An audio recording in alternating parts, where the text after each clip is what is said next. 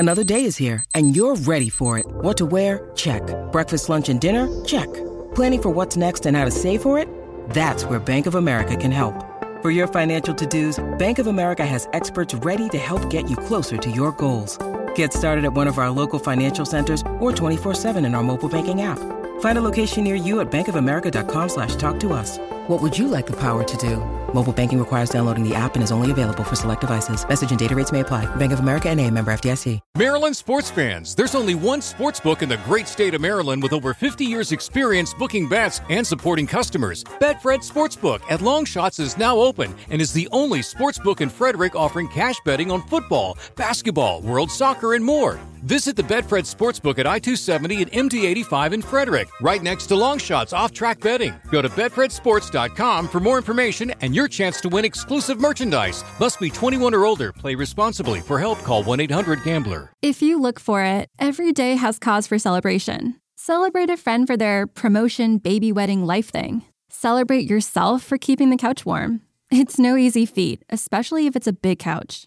Or maybe you just want to celebrate living in 2023, where you can get beer, wine, and spirits delivered from Drizzly in under 60 minutes without leaving said couch. So download the Drizzly app or go to drizzly.com. That's DRIZLY.com and get your favorite drinks delivered today. I don't know if I want to be here anymore. You guys are all here. Not you, John. Not you. I just came in the middle of something. Everyone's here a minute early. You guys are really passionate about this album. How many of those? Now I'm definitely leaving. I'm completely done. Can we put a number of how many of those you're allowed in this episode? No. It doesn't matter. He's just going to keep cranking them out. He's a dad. That's what he does. I got my Lionel Trains hat on. I'm ready to talk about Neil Young. So, look, it's John Craigie. Oh my God! He's what a handsome son of an angel, isn't he? Look at him. You guys can hear me okay? Oh yeah. Yeah. Cool. And we can see you mighty fine. Nice. Thanks. Is that vinyl? Is that vinyl back there? Yeah, that's my collection. Ooh. Well, nice to meet you, John. I wasn't here last time. Yeah, that's Russ. He just got back from Montserrat. He's recording a solo album at Compass Point Studios with Eric Clapton. Nice, So man. He missed the last episode. Yeah, speaking of the last episode, we should just real quickly plug John being at Red Rocks, since we just talked about Red Rocks. Congratulations, my friend. That's exciting. Thank you. Yeah, May 27. They got me. With is it Andy Frasco and Keller Williams? Have you played Red Rocks before? Never. Yeah, Denver. I normally do. I'm all over the map in Denver, but Boulder. I've been going out there for a while, so I'm excited for this one. Nice. Yeah. Am I on all the right things? Like, should I change my microphone? There's all these things I can do. Or I sound okay? Yeah, you're fine. Yeah, you sound fine. Yeah. Yeah, and this is for everyone listening. This is another Zoom episode, obviously, which the last few have been fine audio wise. They've been great. So I'm not doing anything crazy. Well, I'm really excited to discuss this album because it's really changed my mind about a couple of things. Yeah. About Neil Young after giving it a really close study. I remember when it came out and I listened to it once all the way through. I just kind of put it down and never picked it up again. There's actually a lot. I think there's a lot to say about this record. I'm glad I got to jump on this one. Whereas some of the 2000 stuff is kind of like either just sort of like that's good or that's bad. This one I think is pretty juicy. There's definitely some stuff to say. Right. So what, you don't feel like this is kind of in the middle? I'm definitely getting an in the middle vibe from this album. If we're just doing our initial thoughts, I wouldn't say it's. I do think it's in the middle, but I think there's like a lot to say about it to discuss like. The Booker T part. I don't want to start jumping into my nerddom too soon, but no, let's nerd out. It's a podcast. That's what you're supposed to do. You're supposed to be a total nerd about something. That's what a podcast is made for, right? That's why we excel at it. That's why we're only talking about Neil Young and Stephen King books. That's right. Nice. Don't be jealous. So what are we doing? Are we getting into it, or let me hit the theme here.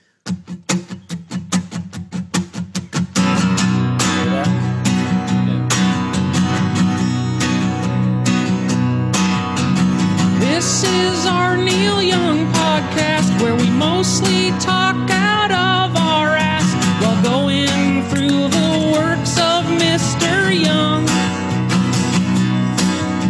It's Mike Shue and the Condon Boys, Trans and Harvey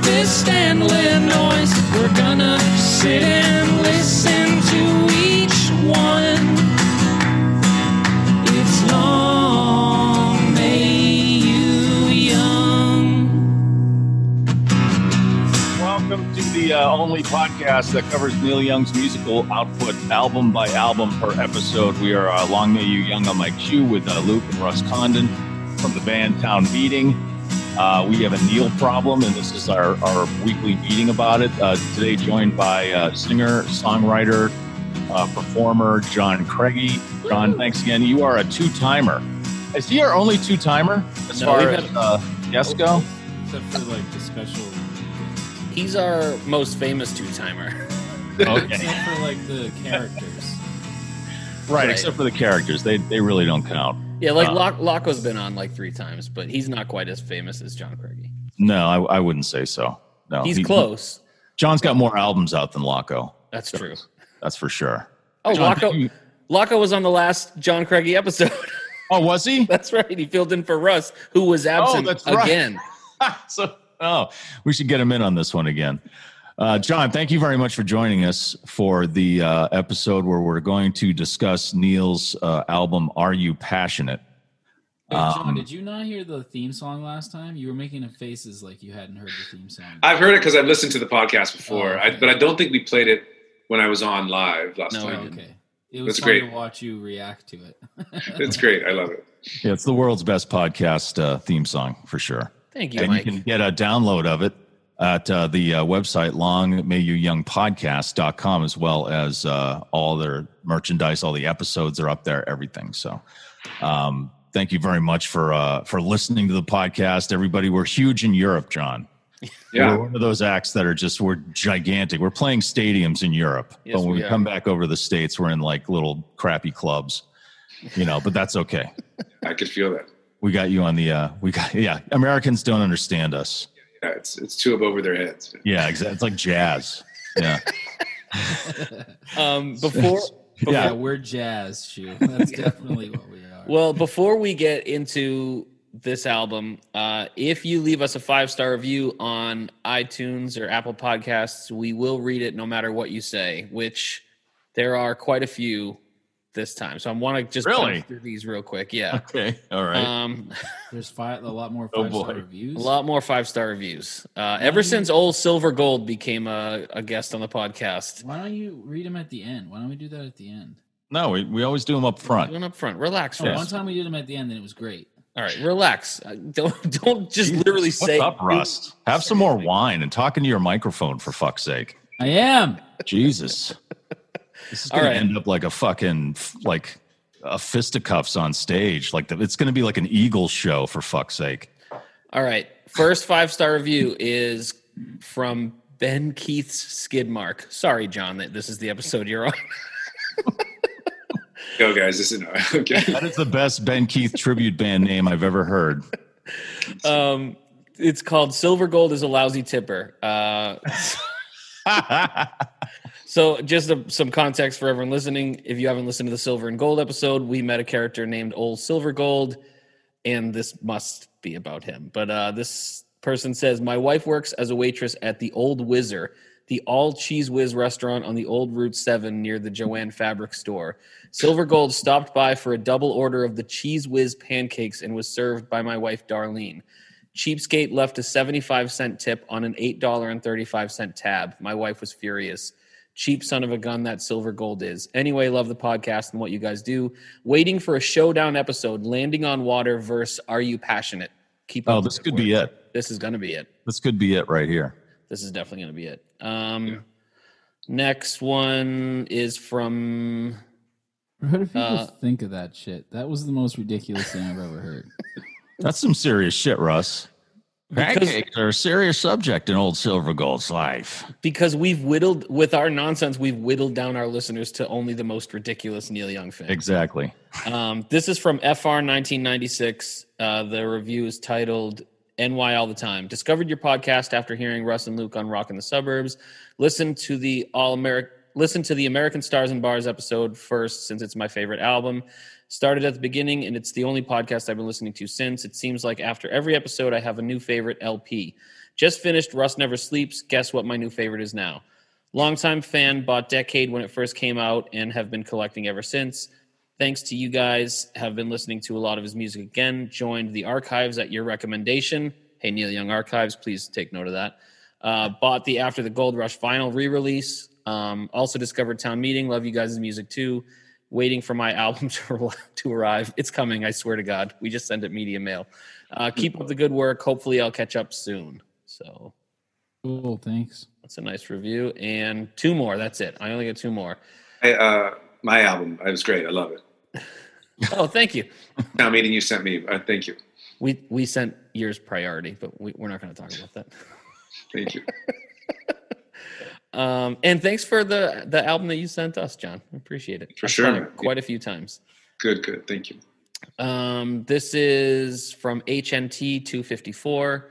I've been waiting for a podcast like this forever and have finally found it. Been a serious Neil fan for the last 10 years, and I'm thankful for the nuggets I've picked up listening to this. Also appreciative of the Ben King stories. I went to high school with his grandsons and have met him a time or two in passing when I stayed over with them on weekends. He must mean Ben Keith. Must mean Ben Keith. Yeah. Ben Keith. They always said slumber party at Ben Keith's house. It's Ben King, Mike. Oh, Ben King. Yeah. Ben Kingsley, the Academy Award-winning actor. Yeah. Wait, have we been That's another talking about Ben Ben Kingsley? Not yet. His album sucked. Here we go. They always said he was a session musician and were kind of dismissive of his accomplishments, so I would never have any idea who he was. I put the dots together because I remember one of the grandsons saying he worked on the Jewel record and later confirmed by asking him on Facebook after hearing the pod. They weren't as enthusiastic as I was about Neil and changed the subject before I could press them. Bummer. So Ben Kingsley's grandsons are fans of the podcast. Thank you for that. Last review is from Hannah VS1112. What if it's Daryl Hannah? Doubtful. It's titled FNM exclamation point. If you love Neil and being stared at by strangers because you're laughing out loud with your headphones on, this is perfect for you. It's really just the perfect mix of fun and information. Right now I'm on the 8th episode and I'm really looking forward to all the great and sometimes probably not so great thanks trans stuff to come. Keep up the good work. Greetings from Germany. So thank you to everyone who reviewed Europe. Yeah, I'm telling you. Thank you to everyone who reviewed this podcast. Please leave us more great 5-star reviews, and we will read them. So can I read some of the comments that were put up when I posted the album on our Facebook page? Yes, you may. We sometimes we do this, John. We put the album up and we get some comments going before we talk about the record. And I think Scott Parks, who was a big time, I believe Scott Parks is the guy whose favorite Neil stuff is the 80s stuff. Yes, it is. Right? He's also the reason why we were on Rock in the Suburbs. So thanks again. Yeah, he's a huge music fan, Neil fan. He says, I honestly don't remember listening to this one on my deep dive into Neil several years back. It's either that bad or totally skipped it. Going to have it a virtual spin before Wednesday's drop. I kind of feel that way about this. It's kind of just like not memorable. I feel the same way, and I'm surprised Scott Parks said that because he's an 80s Neil fan, and I feel like you could shove this right between Everybody's Rockin' and This Note's for You, in my opinion. Yeah. John Locke, another hardcore youngster, says, really hard to argue with John Craigie on this. I bought this on release day, and it was so difficult to listen to. I've tried to listen to it a few times since, but I think I only made it all the way to the end one other time. I tried most recently last week, but failed again. I'll do my best to listen to the whole thing before the episode drops on Wednesday. I always said that Landing on Water was Neil's worst album ever, but upon closer study, I know every episode I seem to mention Landing on Water and the word shit in the same sentence. But now, upon closer study of Are You Passionate, I may have to change my mind. No. Yeah. Really? Yeah. What? Yeah, That's absolutely. crazy. And it's much like Landing on Water, not all of it is a big thorny turd, but because there's some really good stuff. There's a couple of really good things on here that I really like. But then there's a lot of it where I'm just like, why did he even put this out? Really? And why did he do this with people like Booker T and the MGs? I don't know. I just feel like I think he would be a little more inspired in his singing. And I kind of understand why the songwriting is the way it is, because he's trying to write soul music, and that's not really about the lyrics. It's kind of correct me if I'm wrong, I don't think like stuff like Sam and Dave and like Otis Redding and stuff was really about the lyrics. It was more about how the lyrics were sung. Like if you read lyrics of soul music, they seem kind of simple, but if the singer is making you feel the way he feels. And I understand he was trying to do that here, but it's just so, some of it's so very thin. Thin is the best word, I think, when it comes to describing some of the music on here. What do you guys think? Well, are we getting into it, or is it more like I don't know. Are we going to jump into it, or are we doing the reviews? Because there's Instagram shit and stuff like that. Oh, okay. I'm sorry. I thought we were done. Russ needs a narrated play-by-play of what we're doing. Well, that's just weird. I think Russ is starstruck by John Craigie a little bit. I think that's what's going on. I love Asterisk the Universe. So. Thanks, man. And you played with Handmade Moments a bunch too, right? You know them. Yeah, I love those guys. Yeah, they're good friends of mine. I was just hanging with Anna in California a couple weeks ago. They're phenomenal. Yeah, they're great. I love them. Thanks, man. Yeah, there's just a couple of Instagram things because Instagram, there's some new people joining, and John Locke just made an Instagram. But I mean, I don't have to spend too much time on it. But John Locke said that Silver and Gold he's on Instagram now, which is awesome. And he said Silver and Gold was a top 5 Neil for him. No. Although I'm more of a French toast guy than a pancake man, he said. Does he mean the character or the album? Because the album, no, but the character. No, he said top 5 Neil record. No, he's way wrong. John Locke. And then today is the president said, "Love you guys. I've listened to every episode. XOXO, an older youngster." Nice.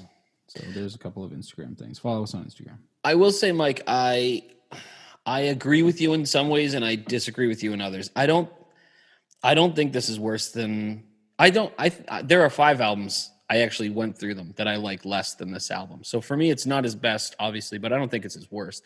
I like this more than I like Everybody's Rockin', Trans. I like it more than This Note's for You. I like it more than Old Ways, and I like it more than Silver and Gold.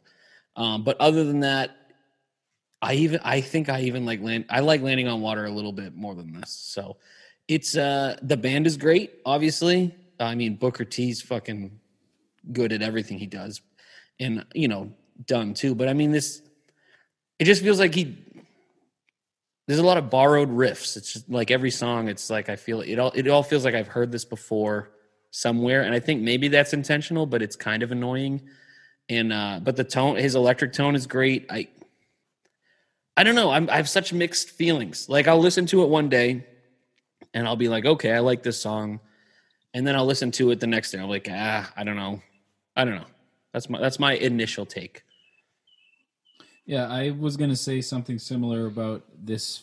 If this was an 80, like if this record happened in the 80s, I think it'd be one of the better 80s records. Yes. It feels like it would be. It's got that, how in the 80s he was trying to do things, Shu, you talked about with Everybody's Rockin' and with, the Blue Notes and Old Ways. It's like he's going for a sound. He's going for a certain vibe. This, to me, is the same thing.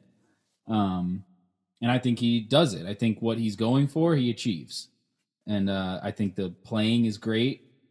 Yeah, I think the lyrics are a little lacking, but there are some gems. There are some good moments in there. But I agree with you, Luke. I think it might as well have just been an 80s album. Yeah. It's kind of got that vibe to it. But, I mean, you really have to talk about Booker T. I think we should really spend some time on talking about Booker T and the MGs for sure. And I know, John, you said you wanted to get into some of the Booker T stuff. I also felt like last episode I was listening, I was pissed because there was so much Ben Keith talk. I finally listened to you guys in the last episode. We saved that for when you're not here. So much about Ben Keith. And I was like, why the fuck are they talking so much about Ben Keith? Talking about old Long Grain. I don't know. You had the Zoom link. It's not our fault you were in Montserrat. And then there also wasn't enough Jim Keltner talk. Listen, you can't critique an episode that you weren't a part of. Drummers ever. Griffin from Dawes is like heavily inspired by Jim. Yeah, Croce. I know. I saw that. Yeah. But that Astrid thing was great. Yeah, it was great. But anyway, yeah, Booker T is a big part of this. So I don't know. I think we should get into some Booker T talk. John, did you want to lead that discussion? Well, at least initial thoughts, Yeah. Yeah, that kind of my thoughts on this record overall, and we'll get deeper into it, is that the book, I think what the problem with this record is the Booker T inclusion, which is like one of those examples where two good things mixed together isn't always amazing. You know what I mean? Yeah. And my read of this record is that I think your average Neil fan looks at Neil's output as like there are two kinds of Neil records, right? There's your like mellow acoustic country, and then there's your like balls out, Crazy Horse rocker. And as we know, sometimes those will cross over, like after the Gold Rush or whatever. But I feel like as he progressed into the later era, they tend to be more polarized. Like you'll have your Silver and Gold versus your Ragged Glory or whatever. You know what I mean? And that's great. If you're a Neil fan, you love both and you're down for whatever. This one feels like it wants to be the Crazy Horse record. And in a lot of ways it is. In fact, it's weird how I was reading some of the tracks, it is just Crazy Horse, or just maybe the one. Yeah.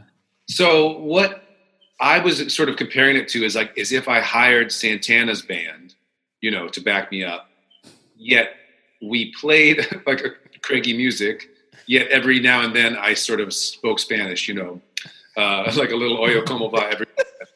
That's what I feel this record is that Neil's like, hey, Booker T, MGs, let's go, let's do this. I have some songs that are just, to me, just standard Crazy Horse songs. And I have some songs that are like pseudo soul, they could be soulish, but I'm going to play like Neil plays like it's Crazy Horse. His tone is, I love the tone on this record. He's doing his Crazy Horse thing essentially. Mm-hmm. And Booker T doesn't really know what to do. They kind of follow along and they kind of Crazy Horse out a bit because they're pros. The backup singing is, so you were saying thin, Mike, you were saying that's a good adjective. And I would say my main adjective with this album is awkward at times. I think it feels awkward. And when it fails, it's awkward. When it's good, it's good. Yeah. And the awkwardness comes from I think Booker T just trying to do their thing. I think the backup vocals feel weird because you're used to either no backup vocals or sort of those like ragged Crazy Horse backup vocals or Emmylou Harris or something, Here you have these really cool, like tight soul harmonies backing Neil up. Anyway, I'll go on deeper as we get through it, but that's sort of my initial thought of it is Santana backing me up. Is that sort of my great comparison. He actually recorded this whole album with Crazy Horse. He did? 2 years before, and that album is called Toast, and that's on that list of 6 billion things he's supposed to release this year. What? In the Neil Young archive. So there's a whole album of this done with Crazy Horse. The only thing that made it through is the Going Home track, and Poncho participating in this album. And I was reading that he, on Neil Young archives, that he thought that at the time he just wasn't feeling right, and he blames himself for that because apparently his personal life was in turmoil. That's what he said at that point. And it doesn't sound, if you listen to the songs on here, it's like he's singing about Peggy the whole time. And maybe he's just this is like a big makeup album or something. Like he said something or did something stupid and they were in a fight or whatever. But, and he was living in an apartment in San Francisco. So he was not living with Peggy. And I think he was feeling pretty bad, and he felt terrible about the Crazy Horse sessions, and so he decided to call in Booker T and the MGs and try to get some soul going. I think that's it, John. It's like they're just not there's no chemistry like Crazy Horse chemistry or like Stray Gators or Ben Keith chemistry. Exactly. There's no chemistry there, and Booker T and the MGs are such professional studio guys that I think it kind of like deadened his intensity. Because I listened to Landing on Water next to this, and I was like, it sounds like he's way more into Landing on Water than he is on this record. Wait. You listen to Landing on Water again? Well, because John said this was his worst album, so I wanted to listen to what I thought was his worst album next to it. And if you put them together, Landing on Water has a lot more intense. There's more passion in Landing on Water than there is in Are You Okay, Passionate? so this is episode 49 of the Long May You Young podcast. We started it almost exactly a year ago. In fact, next episode will be our 1 year anniversary. And every single episode you've mentioned how much you hate Landing on Water. By the end of this podcast, I guarantee you Mike is going to say it's his favorite album and here's why. And you're going to have all these things to say about it. You keep listening to Landing on Water and bringing it up. That was the only time since the last time we had to listen to before we talked to that asshole, Danny Korchmar, you know. Don't call him an ass. That was the last time. That was the last time I fucking listened to it. But since John said that he wanted to talk about this because he thought it was his worst, I thought I'd put them up against each other. And there was the head to head. And I got to tell you, Landing on Water is a little better. I'm not going to go back to it except for the song Pressure. That's about it. But there's a song on here that I go back to every time, so. I don't think I'm being misquoted here. I didn't say it was his worst. I said that because I'm a huge nerd, I always like to see who ranks stuff, This is often ranked as one of Neil's worst. And so which I don't necessarily agree with. I'm more of a hater on things that are, like Landing on Water, Trans, Reactor, stuff like that. I know I can get some hate for that last one. Wait, Reactor? Yeah. Are you serious? I'm more of a hater on things that I'm just like, I don't like how this sounds. This is like sloppy. But I'm also unpopular in that the second side of Russ Never Sleeps. Sometimes I skip, like Ride My Llama or whatever, if it feels to me, there's a place that Neil goes sometimes that it's, part of that hanging out with Devos thing, when the music kind of gets a little, almost jokey in a way. I sometimes get turned off. Doesn't mean that it's a bad thing, obviously. But this one, I was like, this album's fine. Like, it's not, why does everyone hate it so much? It's pretty, at worst, it's boring, or at worst, it's like, it's kind of like awkward, like I said. So I wanted to talk about it. As opposed to, really, I would have loved to have been like on the beach or like a more classic episode, but here we are. We're in the 2000s. Yes, we are. This is what we have. Yeah. But no, that's why I kind of dig into this, because I don't think it's as bad as people say it is, but there's a lot of bad stuff to say about it. Yeah. I'm trying to fix it because it seems, John, I apologize. Your audio cuts out if any of us make even the slightest agree noise. And sure. I had to make a noise when you said that you thought Reactor wasn't one of. No, I thought I had a bad reaction to that. I mean, next you're going to tell us that you don't like the song T-Bone, and then I don't know what I'm going to do. I feel like we got a small argument last night about T-Bone. The version of T-Bone on I can't think of the album, the one that we were just loving, the live one he just put out, from the Smell the Horse tour there from the Catalyst Club. Yeah. Okay. Way Down in the Rust Bucket? Yeah, that version of T-Bone is awesome because he's singing over This Note's for You, basically. He's just singing the T-Bone lyrics over This Note's for You, which I think is brilliant. It's so good. Sometimes my problem with a Neil album isn't even the songs, or it's just the production style of that time, which I think is, I hate a lot of 80s records that were done by Me too. There's Paul McCartney, only because it's like, well, one, sometimes they're in like a coked out cheesy haze, but also because the production sucks, you know what I mean? And so I think some of Neil's stuff suffers from that. I think Old Ways could have been a cooler record had it been recorded differently. They're not bad songs, it's just like, it sounds really bad in my opinion, from a recording standpoint, Well, much like this album, he is going to release that original version of Old Ways he recorded with a much smaller band and more live in the barn, as opposed to that big Nashville production that it ended up being.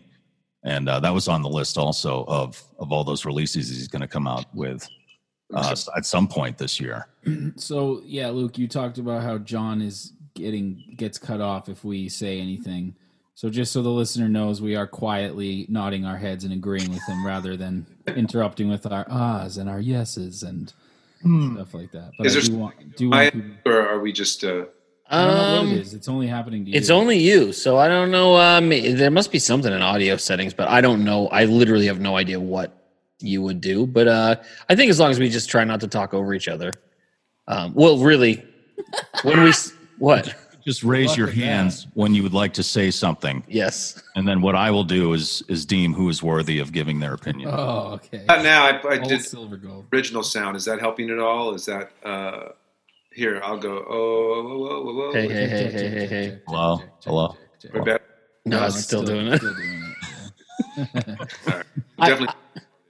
I don't want to throw out theories that are completely based off opinion, but it maybe started when you talked shit about Reactor and Yes. I also am not the biggest fan of that album either, John. I think you and I are similar in some of those ways with some of the Crazy Horse stuff. Luke and Mike are like the biggest Crazy Horse fans, and I'm more of like I like a Ben. I like a mix. I like the Stray Gators. stop talking about Neil's backup bands like they're a fine red wine. I'm a proper lady this evening. He's made some really pretty music with amazing bands, Russ, like on this album. So it's not always the band. I mean, they're great musicians. He always works with amazing musicians. I just think that, yes, I agree. I just think that sometimes he gets kind of a pass with some of the Crazy Horse stuff when I think some of the Crazy Horse stuff is just not good. It's like just what? really not great. I mean, Life. Life is all right. Fair. There's a lot of things that That's fair. Yeah. There's certain areas of Crazy Horse that he goes to where it just doesn't work for me. That's all. And for something about when Crazy Horse comes in, Neil allows himself to be sloppier. Like when you're solo, when Neil is solo, perhaps he's just more self-critical. It tends to be not as. For me, it's like that cartoonish and that like, and also the punk thing too. Maybe that's just me being too much of a wuss to handle like sort of the punk Crazy Horse, Yeah, no, I mostly agree. There is some of the punk Neil Crazy Horse stuff that I do dig and I think is really fun and I think would probably be awesome live. But I mostly agree with you where I'm not saying I do like that Crazy Horse and Neil know each other so well that he can be loose and experiment and be in the moment and have fun in that way, but it just doesn't always work for me in particular.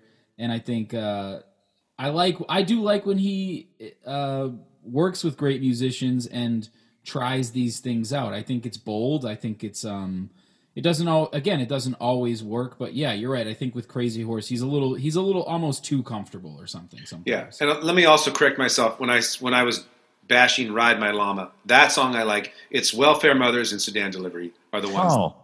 That's my bad. Okay, I agree with that because Ride My Llama fucking rules, and I think I'm not as keen on those two other songs. I love those two. Those are like two of the best tunes.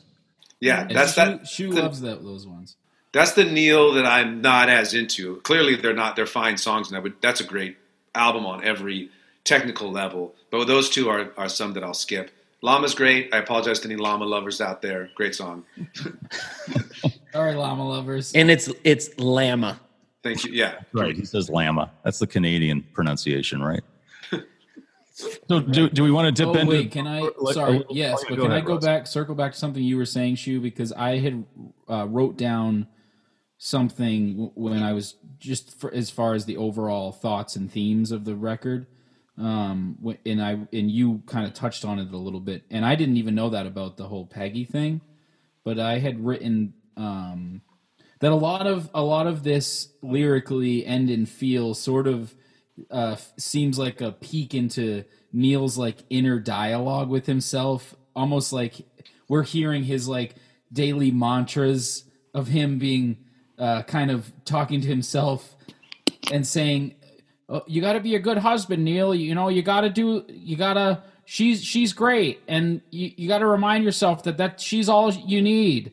And you know what I mean? Like it sort of is this, like a middle-aged Neil kind of coming to grips with the fact that he's older now. He's in his like late 50s at this point. I think he's 60. I think he would have been because he's 75 right now, and this was he's getting up there. Yeah, so he would have been like in his mid 50s. But it just feels to me like a middle-aged, late 50s ish, middle 50s Neil kind of. I didn't even know that about Peggy, which I think brings the point home even further, where he's it feels like he's talking to himself and trying to remind himself about the love that he has for her and the things he has to do to be a good husband and a good lover and a good dad and you know what I mean? Does that make sense? Oh, absolutely. Yeah. And that's what this genre husband rock. No. So there's dad rock, which is not great, but worse than dad rock is husband rock, which a lot of great rock and rollers have their phase. And Neil, what's great about Neil is he was able to postpone a lot of the cheesy stuff till much later, in the sense that like, I don't know if it was his drug use or whatever, but he was able to be cool for a lot longer than, he's always cool, of course, but every great rocker is going to make a lot of money and be happy and then write some bad stuff. And husband rock can be really lame. Like Double Fantasy by John Lennon is a great like husband rock album, you know what I mean? Just songs about being married and the kind of love you have for your wife as opposed to someone more passionate. And so I think is that what you're talking about? I think so. Yeah, I think that's a good way to put it for sure. It's a honey-do list of an album. Yeah, kind of, right? It's right? Yeah, kind of. He's sort of like saying to himself, I got to do these things for my honey and for myself, Well, a lot of his stuff, since even before he was married to Peggy, a lot of it was really, like the Harvest Moon album and stuff. But the Harvest Moon album was great. A lot of that I would imagine was about Peggy. Especially like Unknown Legend. It was such an epic song. And I agree what you're saying, Russ. I think this is him. Like, there's something where he's like, okay, I got to be better. His age showing a little more in that regard. I can think of artists that Luke and I know personally who they're older guys, and there's that era where name names where when they're in their 50s to 60s ish. Their age starts to sort of show in the music a little more. It's just like morning DJs. Yeah, same thing. Yeah, absolutely. Just kidding. And to me, it's funny that this album, if you don't count Road Rocks, as far as studio albums, it's funny that this is the progression from Silver Gold, which was he's starting to water it down. You know what I mean? And then this is... It's a weird next level to that. Well, I would say, bouncing off of John's comment, I would say Road Rocks is your dad rock album, and this is your husband rock album. Because Road Rock, even literally just based on the way they're dressed on the Red Rocks DVD. Like, by the way, John, when you do play Red Rocks, if you don't wear Donald Duck Dunn's outfit of all denim, yes, then I'll be very disappointed. For sure. Got to. Yeah. But yeah. Yeah. So, but I think this is we're heavily into the Neil Young, like adult contemporary period. Yeah. That's what Silver and Gold was basically. It was tailor made for like adult contemporary or AAA radio. It's that non-threatening kind of sound, and that's non-threatening. Yeah. Aside from a couple of songs on Are You Passionate, that's mostly what it is, and that's due to Booker T and the MGs being such smooth players. They're just being themselves. They can't help being tight and smooth. They've been doing it, their whole careers. Dude, 1962 was when Green Onions came out, that album. And that's going way back. Some of that influenced the Beatles, like that. This is how far back they go. And I think Neil really wanted to take advantage of that solid groove, soul rhythm that R&B rhythm thing. I think, if you go back and listen to like a song like Time Is Tight by Booker T and the MGs, you can That's all over this album. There's like 3 songs that have that riff. Yep, that same sort of groove. And I think Neil wanted that. He wanted to take advantage of that and just, do his thing, his husband rock thing, I guess, over that really tight soul Booker T rhythm and blues soul groove thing, that early 60s, but with, a 2000s production, again, I think the sound is great, production wise and sonically.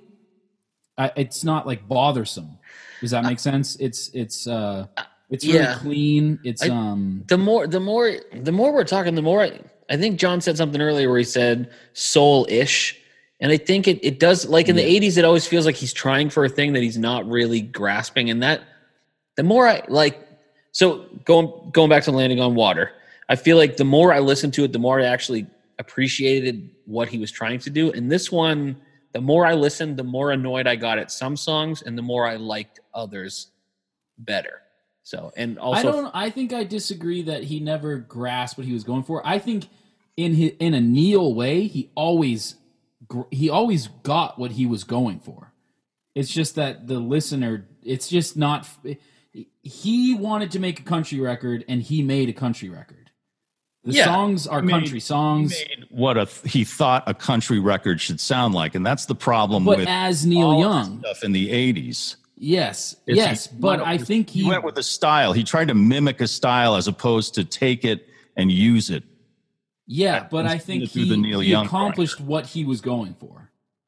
Is my point. I think I think the music suffered for that because he was too wrapped up in trying to sound like George Jones as opposed to sounding like Neil Young. Remember, we listened to Depression Blues, which was supposed to be on that album. And that song was way too much like Neil Young to be on that album because he was putting on an act, I thought, through that whole Old Ways album. And that's kind of what I think he's doing here. It's like, I've got Booker T and the MGs as a band, so I got to make it sound like I'm recording an album in Memphis, you know, in the 60s. And he's more preoccupied with that than saying, I'm going to use this through my Neil Young filter. You know, he's more preoccupied with saying, I should make a soul album because I have this band. Yeah, I mean, it's always a touchy thing, especially on this podcast with our whole fucking Neil Man thing, to say something's not Neil Young. He's not being Neil Young because whatever he's doing, I understand what you're saying, but I'm saying he's too preoccupied with trying to capture a style. John put it really well with the whole Santana thing. He's almost trying to be too Booker T-ish. You think so? A little bit. Yeah, absolutely. I think at times that's the problem.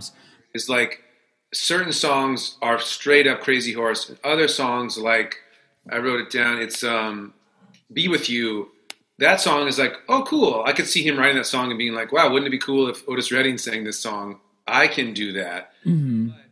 It's what Mike was saying at the beginning. Like some soul songs, it's about how the soul singer sings it, you know, but that's just not Neil's delivery style. It's not what we see Neil as. We don't see Neil as like this cool dude singing about sex. We have this whole persona of Neil. Not that he's not romantic or no, John, Neil Young is not sexy. He's not sexy. That was established by his record company.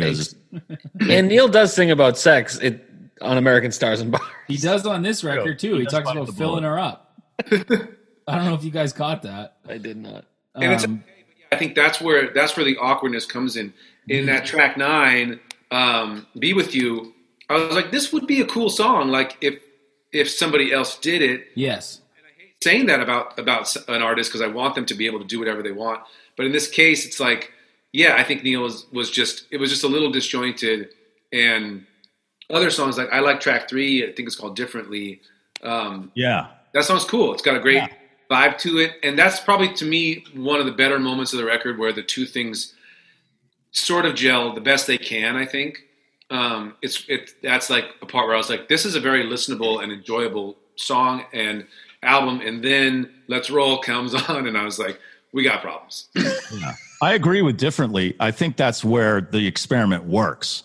He seems like he's way more relaxed and it really sounds like he's Neil singing a soul song as opposed to Neil trying to mimic a soul song. Yeah. And so I think that's one of the 2 maybe tracks that it actually works. The soul part works on this record. And but the rest of it just sounds kind of just out of joint. Yeah. And the first 2 songs, they're just really, to me, it's hard to get through the first 2 songs. Yeah, first 2 is tough. The thing is, I don't think Booker T and the MGs ever get to fully be themselves because it's Neil's house. You know, they're in by that I mean metaphorically. I don't think they feel free and comfortable. I'm sure Neil, I don't know how taskmaster he was being, but that's why it feels to me like, hey, I got a bunch of Crazy Horse songs. A couple of them sound soulful. Back me up. But I just don't think that it ever fully comes to fruition. I don't think Booker T ever found their way to do that.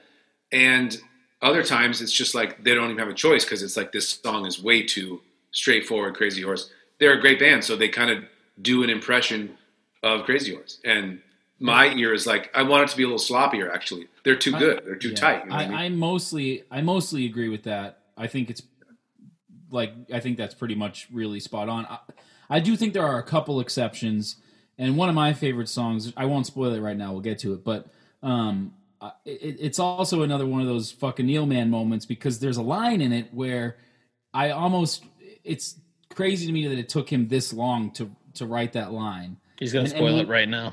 No, I'm not going to spoil it. But it's just funny that even within of what seems to be and what we're kind of saying is a kind of a complicated album, there are still these moments, and I think there are a few moments where I do feel him and Booker T and the band like really getting into something that seems pretty genuine and it feels like they're making great music together and having a good time. I think they're rare, but I do think there are moments where Booker T, there's especially some moments where you can really hear his organ and him improvising and doing really tasty, fucking beautiful things. But again, I do agree, John. I think it's rare, but I think it'd be a lot to say that it doesn't happen at all, which is not what you're saying. I want to say that I think there are moments where it does happen. It just doesn't. It doesn't. You're right. It doesn't fully come to like a full. Am I? Yeah, I think anybody who read the reviews or read what this album was about, probably like me, sat down to listen, expected some doom doom doom doom. You know, you had a sound you were expecting to hear, and then you were like, oh, here's some more Neil stuff, which is great. Right, with Booker T playing it, and it just sounded. It's the same thing with Mirrorball, I think. Yes, yeah, I agree with you. I agree. I think it's very similar with Mirrorball, where people were like, oh, fucking Neil and Pearl Jam, they toured together. We could hear Eddie going wild with him, and the band were really playing well with him on tour. And then you go to listen to the record, and it's you don't really hear Pearl Jam being Pearl Jam. Yeah, but this is different because you can still maybe it's not that different. Maybe it's different because you have a newer Pearl Jam but you have an older Booker T and the MGs. Does that make sense? Mm-hmm. So that's why Mirrorball was so much more enjoyable than yes, but I think I guess what I'm trying to say is that it's similar in regards to I guess this album, you're right. This album comes out in 2002, and probably a lot of people might not have even known who Booker T was, except for like, hardcore music fans, older people, but and fans of the Sandlot. Of course, fans of the Sandlot, of course. But, and you're right, in comparison to Mirrorball, everyone knew who Pearl Jam was, right? But as a music person, and of course Neil is a crazy music lover and heavily inspired by a lot of different things, he chose these bands on purpose, and there are still shining moments. Like when we talked about Mirrorball, there are songs on there that are like fucking great, Totally, yeah. And I think there are songs on here where the same thing happens. But anyway, Sorry. No, you go. You could argue that the difference between Pearl Jam and Neil Young in the 90s is much smaller than the difference between Booker T, MGs, and Neil Young. You know what I mean? So Neil Young and Pearl Jam's mix isn't as dramatic, or your ear isn't like as expecting this wildly different thing than you would be when you're like, this is like one of the most amazing soul-sounding bands of all time with this grunge rocker. Whoa, it's going to be crazy sounding. Whereas, here's like a band that was heavily influenced by Neil Young, backing Neil Young up. And yes, it was different. I like Mirrorball, but I remember as a kid, I was a huge Pearl Jam guy, and at that age, not super into Neil Young, or at least what I knew. And I was only disappointed in the sense that I just wanted it to be all Pearl Jam. You know what I mean? Yeah, you just wanted to hear Eddie more and stuff like that. See, that's where he didn't let the style take over. Like, he didn't try to sound like a 90s grunge artist. He just did what he did. And Pearl Jam was there just to add to the mix. Yeah, They and I think their vibe as opposed to Crazy Horse's vibe, and I think I think that came out really well. But yeah, I think that's why it didn't sell as well, because people thought it would be more like Versus or Vitology, exactly with Neil Young singing, but it wasn't. They were just Neil's band. Yeah, for sure. Where opposed to here, he was like, I got booked. It's like he's just getting into the style too, and it does. It like differently. It does work. Right. But, and he's just kind of. No, I agree with you. Is anyone else annoyed by the fact that he had McGruff the crime dog sing on a song and he didn't credit him in the? Yeah, Mr. Disappointment. Yeah, I thought that was Tom Waits. But anyway, I did not like that song when I first listened to it. Now I think it's in my top 3. No, it's not. You're such a fucking liar. Yes. Top 3 for one 2-second part. Can we get into? Should we get? Let's start. You guys want to get into the album? Yeah, how you doing? First, I gotta share a screen. It's Long May You Young. All right.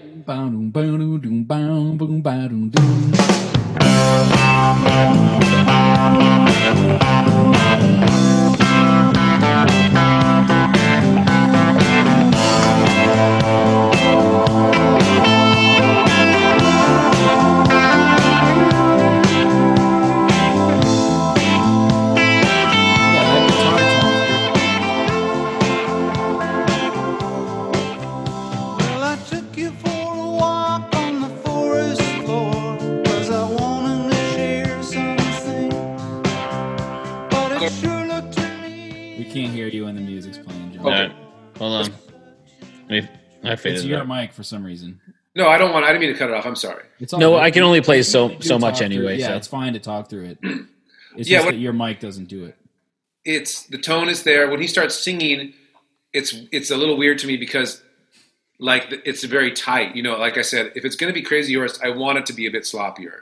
And right away, the awkwardness seeps in for me in that it feels awkward having this like very tight drum beat and bass line with that cool tone and the cool riff feels very. I'm really excited to hear this Toast album because I think that would potentially make the song better. I'd like to hear this album as an instrumental album. Mike, I was going to say the same exact thing. Yeah, if the music's great, and Booker T and the MGs are just doing what they do best. Unfortunately, when Neil starts singing, it sounds like you ever go to like a mall and see one of those booths where you can record a song for someone. So it sounds like he recorded a song for this girl he wants to make an impression on. And he got into the booth and he just did it. He really tried really hard and gave it to her. And she ended up fucking the quarterback of the football team anyway, because it was so bad. Yeah. That's what it sounds like to me. That's all right. I got my trains. Yeah. So I'm going to go home and play with my train. So it's that this is where it's an extreme situation. This is the situation where it just doesn't mix. There's no coagulation whatsoever. As the first song, it's very jarring to hear Booker T, and then you hear Neil on the guitar, and you're like, oh, I like that. Sounds great. You're like, okay, this might work, and then he's and you're like, oh shit, man, And get that just pretty quickly after we get that first taste of the background vocals, which again to me was a big sort of red flag. Because it's like, again, it's too good, so you have My Girl, and then they come in with that really nice, like retro soul backing that just has a strange place on the record, I think. And for that time too, there's a few other times in the record where that happens, where you're just sort of, it just feels out of place. Not to say that Neil, I don't want to prevent him from going there, but it's weird.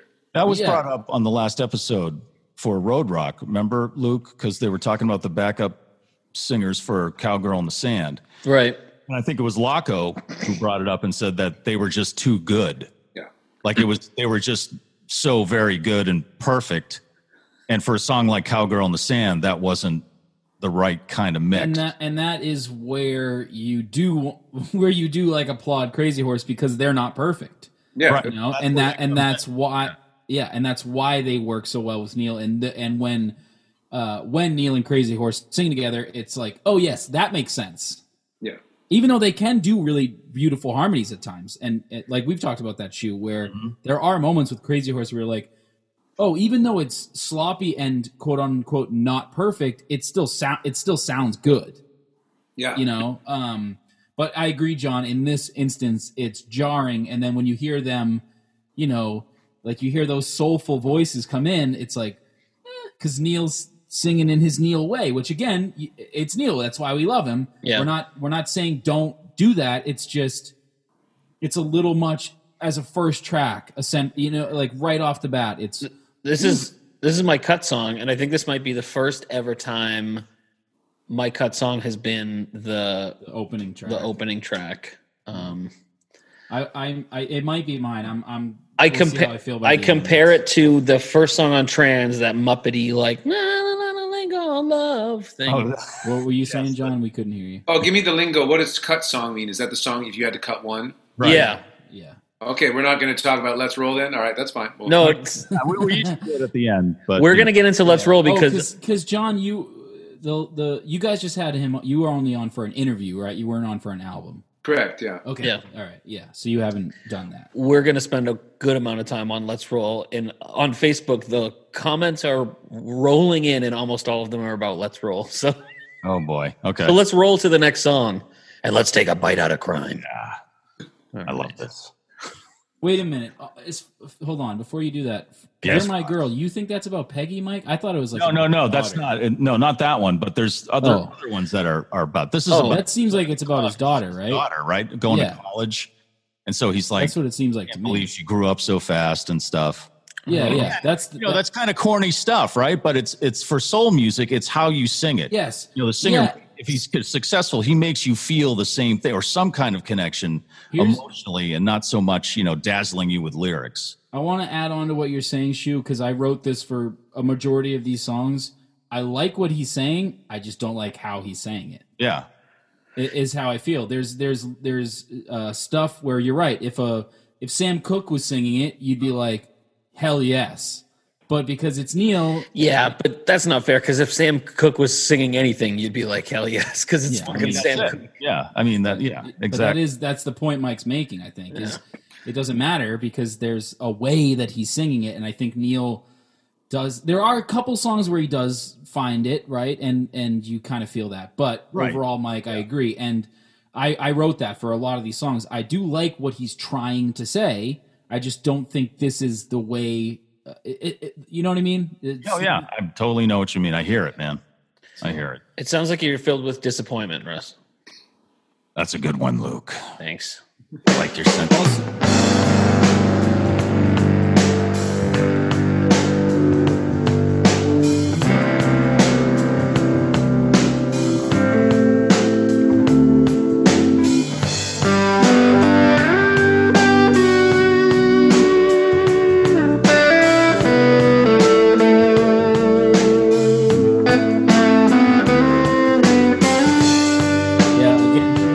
Instrumental.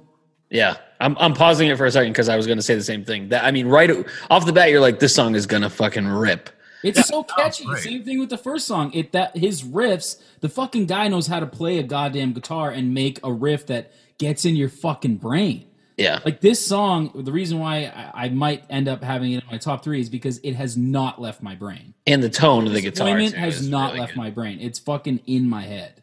Yeah, but you know what? If you listen to like the Blue Notes album or the Blue Note Cafe record, he could play to this song. But he's not, like John was saying, he's playing that sick Neil Young tone, but it's the slick Booker T and the MGs in the back, and to me, it's just not mixing. It's not a good. Yeah, I think it is musically. Musically, I don't mind it. It's the fucking McGruff voice that like totally ruins the song for me. I love this song. That's why. All right, hold on. Like let's take a listen. The part where he does the fucking Witcher grunt, where he goes, "Yeah, how you doing? Yeah, hey, how you doing? Do you know where that is? Let me try. Second verse. No, I don't. All right. Hey, how you doing? Disappointment. You gotta isolate that, Luke. Okay. Hey, how you doing? Yeah. Come right on. before that. I fucking love it. Come on. I love it, man. I respect it. You don't like that? Hey, how you doing? I like it. I fucking love it. I think John doesn't like it very much. I don't like it. I don't like it at all. See, I like it because I think it's hilarious. It's for all the wrong reasons. I like it for all the wrong reasons. Yeah, same. It just sounds silly to me. I can't get that image of what Mike put of a guy in a mall singing against a bass. This is that guy's father, actually. It feels very awkward. It feels very much like a person who doesn't know how to sing, so they're kind of talking, They're kind of, or karaoke style or something. That's what this song really rubs me in a strange way, yeah. I 100% agree. It does feel like the creepy dad at karaoke, and then like a way too young girl walks by and just goes, "Hey, how you doing? Hey, how you doing?" It feels very like he's off mic, sort of, hey. How are you? Ever on a phone, it feels like. It's just very weird. Yes, 100% agree. It's like he's imitating Tom Waits, and That's what I said, yeah. well, yeah, it's like he's been listening to Tom Waits, Or like Leon Russell or something. but he just watched, the Maltese Falcon, like Sam Spade is like narrating it. She had to walk into she walked into my office. Hey, how you doing? When he first started singing, I swear to God, I thought it was not Neil. I thought it was someone else doing like a weird thing, like an old man McGruffy odd thing. It is. I agree. But the more I listened to it, I kind of liked it. The reason I liked it is because what he's saying. I like what he's saying. And I think because of what he's saying, the lyrics, I think he decided that that's the voice of Mr. Disappointment. It's it's an artistic got it right. voice. Yeah, he nailed it. Yeah. That's what I'm saying. That's why I like it. It's fucking Neil, man. He's all very disappointed. He's trying to disappoint you. That's the fucking point of the song. All right, let's move on to the next song here. All right.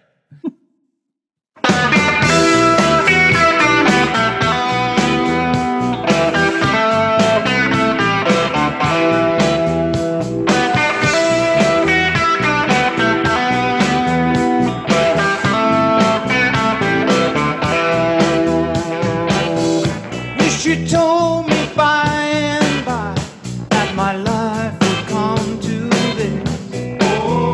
That I'd have to find a way to let things go.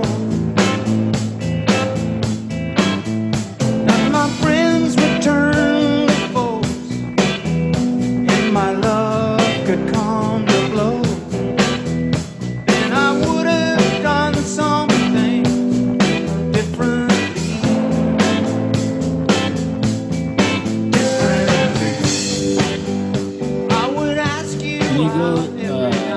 To 325-ish, Luke.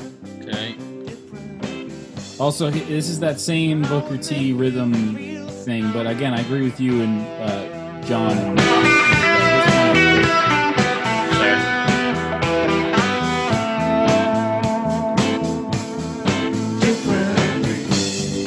Oh yes, I can hear you. I just wanted you could kind of hear it, but I just liked his little riffing there. That.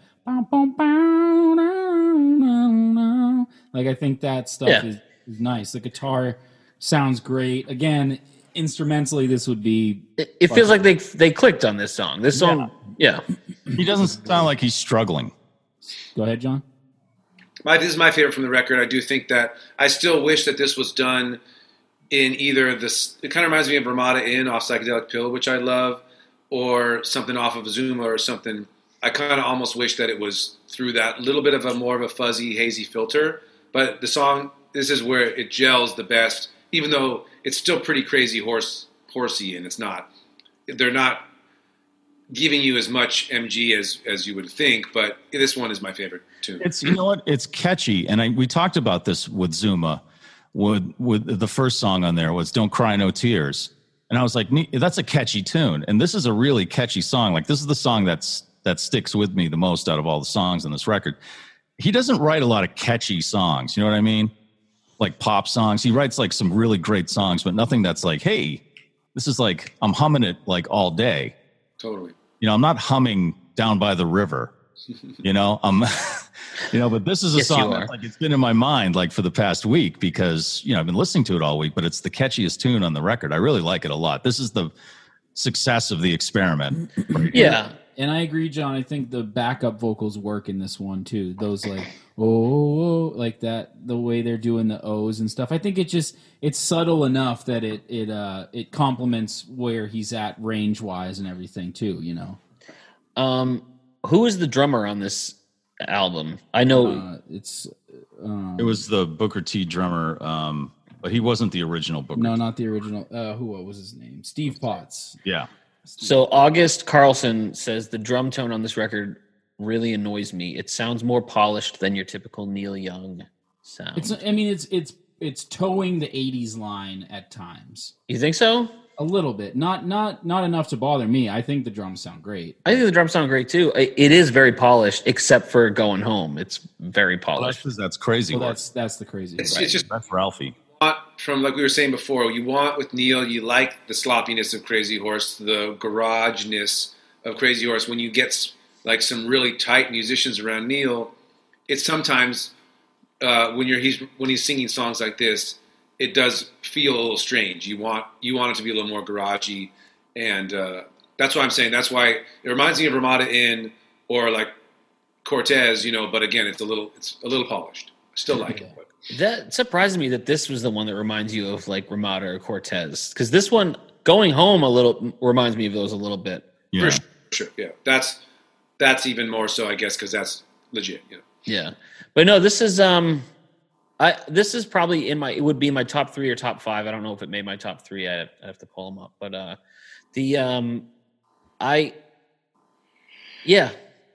it's catchy. It feels like he finally, the first 2 songs I'm not as much into, and this one I'm like, okay, I'm feeling this. It feels like this is the song where they clicked for the first time. So yeah. I think when you first listen to this album, and that's a problem with this album, is that it's another one of those fucking Neil things where a lot of it is environment. It's what did you do today? What did you eat? Where are you at when you're listening? What are you driving? Where are you driving to and driving through?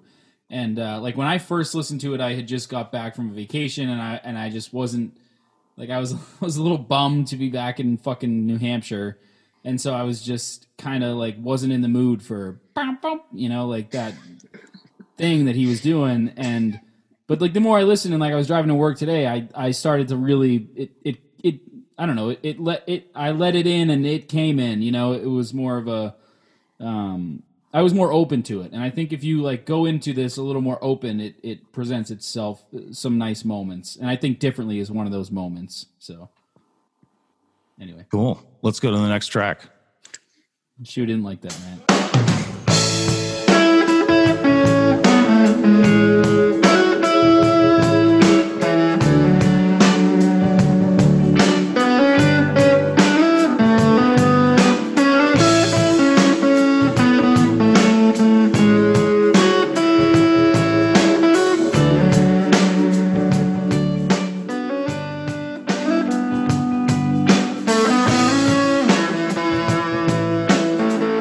I can fade it now, or I can keep playing until he starts singing. What do you guys want? Yeah, I'm gonna fade this one out. All right, it's very similar. I mean, that's part of the song.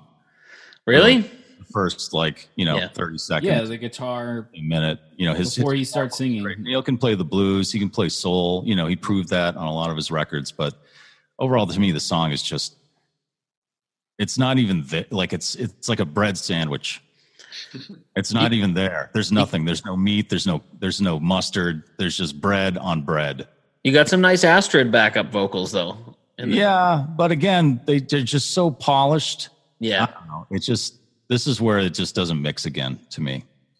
Yeah, it feels a lot like track 2. Kind of same problems with track 2, same pacing, same thing. I think he's trying to pull off where he thinks it's going to be more soulful than it is. Yeah, this one and track 2 kind of are on the same page. Yeah, this one I really felt it.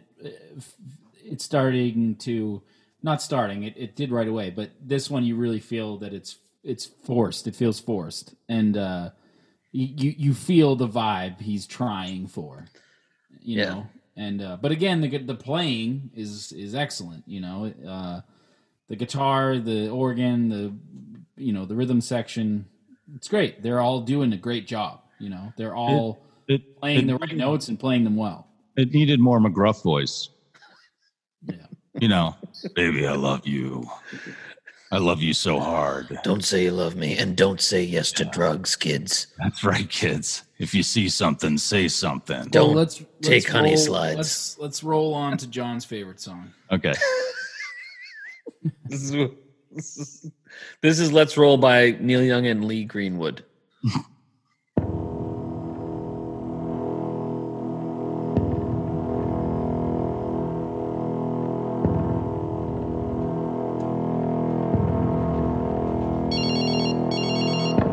Who's that? Whose phone is that? Shut up.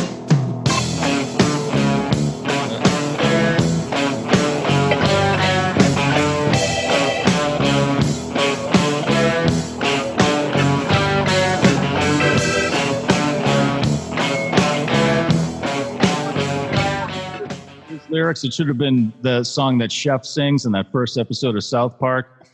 You know, I want to make love to you, woman. I think you're down by the fire. Was that Chef or was that Stephen Stills? I don't remember. That was Stephen. Well, Chef ripping off Stephen Stills. That was Isaac Hayes stealing from Stills. I have such mixed feelings about this song. Obviously, we didn't even play into the lyrics of it. I remember when this song came out. I was a king evangelical teenage nerd. And they played this at some youth convention we went to, and I remember thinking, like, yeah. Really? I think, Russ, they played this at Winterfest or something like that. Winterfest? I'm pretty sure. But it's... Jesus, am I right? But this was like, you forget everyone's mentality at the time. Mm. You know, everyone was feeling like ultra patriotic, or at least they thought they were. And the more I hear the song, the more annoyed I get at the lyrics and the music and the overall. No, I don't even get mad at Neil for writing it. I think if we know anything about Neil, he gets swept up by a news story, and this one got him. And he even talks about how he waited and waited for someone else to write this song, and finally he just wrote it. But it's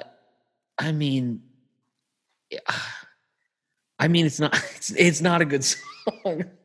Well, I love the music I think is great. Disagree. If he chose a different subject matter, you know, but no, it sounds like a shitty Aerosmith ripoff. I don't know. It does sound like Last Child now that you mention it. Yeah. Yeah. Wow. I didn't even hear that. Straits, bad Clapton 80s, just like bad white boy blues rock. It's very white. It's very stiff. It's very dad at a party. You can just see the hey kids, you don't know about rock and roll. I got some rock, right? Am I the two finger gun points? There's a lot of finger guns happening before this thing. Yeah, he's finger gun pointing at the terrorists that are trying to steal the plane. Yeah, he's gonna shake them down by dancing. Right. And also, and I know, again, I love Neil, and politically, Neil now, again, I feel like we're all on the same page as Neil now. We're all like, you know, we all want, but I just feel like correct me if I'm wrong here, but it just feels like, is there a lot of like borderline like Muslim hatred in this song? Am I like? Well, there was that on a little bit of that on Hawks and Doves. There was a little bit of jingo. Yeah. What do you call it? Jingoism? Is that even the right term?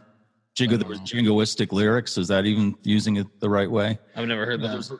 There was just a lot of pro like America, love it or leave it. Yeah, which is funny because in a few albums from now, with Living with War, it's the opposite. It's let's impeach the president and looking for a leader. You know, it's very. But that's fucking Neil, man. You know? I give him a break because this. I mean, it's 9/11. You're right. Everyone At that time, it was fucking infectious. I mean, I was young. I was a little kid. You were a little youngster.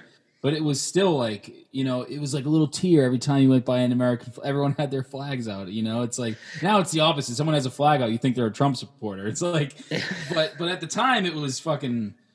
It was intense, man. Infectious, and also like that Scott Beamer story that got to you. Like that was a very, and then I think I heard that not a lot of that is true. I think I've read. I was going to say, is that what happened? Because I firmly, this is just me. I firmly believe they shot that plane down. Yeah, that's a whole nother thing we could get into about. We can get into it. But regardless of all that, coming from the context of like a folk singer like myself, someone who tries to write topical songs, which Neil doesn't do that often, and I love when he does, minus talking about MP3s, I have when Neil gets topical, which isn't that often. You get an Ohio here and there. It's great. So the notion to write a song about this event, true or not, the story of it, patriotic or not, it's a cool story, and it is something that would be worth writing a song about. Dylan would have, in the time. It's Woody Guthrie, all that stuff. The problem is that, and it's not even necessarily an overly patriotic song at heart. It's just so cheesy and so like Brooks and Dunn, Ted Nugent, those kind of guys that it just ends up, you just feel like this is some sort of right-wing country singer writing. Like they'd play it in Laconia during Bike Week. Yeah, exactly. So that's the problem, is that not only is it executed like bad 80s white dad rock, that's fine. It's also lyrically executed like a bad pop country song. Yeah.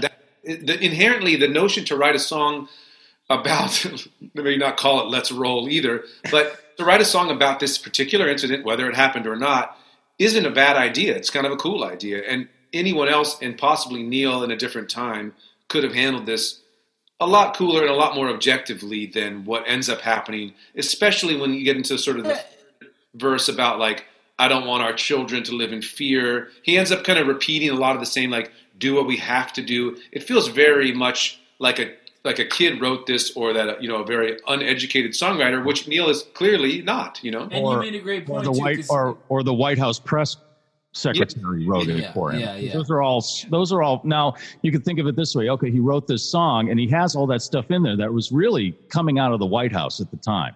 Yeah, and those were slogans. Those weren't just like parts of statements. Those were slogans that they wanted people to latch onto. So am I thinking too much in saying maybe Neil is saying that? It feels like that. There's a little bit of that. If you do this, the terrorists win. They're trying to scare us. There's a lot of talk about fear, them trying to make us live in fear, which you're right. It's exactly what Bush was saying. Yeah, us and them. Very us and them. Right, But John, you're right. It's not that he has proven, like you said, with Southern Man, with Ohio, with Alabama, with, even with some of the Monsanto stuff, I feel like he did a great job. Yeah. But in this instance, it seems a little bit, Yeah. Yeah. Do you think this would we'd feel differently, say, if this was done in the same style as Captain Kennedy? Sure. Oh, for sure. If this was a straight on folk song. Yeah, with better lyrics. The lyrics are bad, and that's fine. If they were just done a little differently, told the story in a way that wasn't so, like your high school teacher trying to like write it. It feels again like somebody doesn't know what they're doing. That's all. That's my problem with it. It's not a bad idea. The execution is terrible. Hold on, John. You're telling me that "Let's Roll for Freedom, Let's Roll for Love, We're Going After Satan on the Wings of the Dove" is bad songwriting? What's wrong with you? I love that "Wings of the Dove" part. Well, to be fair, off record, John told me that Asterisk the Universe is entirely about the flight that hit the Pentagon. So exactly, and that's executed really well. So there was a concept. Yeah, deep symbolism. If you really got to dig deep, yeah. Hustling. You know what? Let's not do this. I don't want to. They don't know. Right. It's a good message. It was just done in a very, I guess, awkward way. So awkward. The most awkward moment, I think, yeah. So a few, again, the Facebook comments keep rolling in. Chris Boudreau says, I find it to be sort of disjointed, talking about the whole album, with some good stuff sprinkled in. In the aftermath of 9/11, I remember Let's Roll being the focus. But he says, but the lone Crazy Horse track, Going Home, has always been my favorite. There was a bunch more on that, and I've lost them all. Now people just want to talk about Old Silver Gold, which we're not going to do. I'm sorry, you guys. Unless Old Silver Gold wants had a heart attack to talk about 9/11 truthers. Make that announce. Old Silver Gold has died. Is that canon? Silver Gold is dead. He choked on a stack of pancakes. Jeez. Yeah. But anyway, there's really not much more to say. It's just, I remember at the time being like kind of as a young teenager, like, I don't know, everyone got swept up in it. It was just a thing. And then this album came out. I like the first 60 days after 9/11, we had this girl sing Proud to Be an American over our loudspeaker in my high school. So Yeah. it just is what it is. So anyway. Well, let's move on. You guys don't want to get into any We regret conspiracy theories or anything? Because I went down a rabbit hole after this song. I won't lie to you guys. I used to know all the 9/11 ones, man. There were some good ones. I don't know if they're conspiracy theories. I think they're true. Well, all right, let's talk about something else before we get wrapped up in that podcast. And well, the thing is, Mike, sometimes there's a subject that I'm passionate about, and I just need to know: are you passionate? Oh.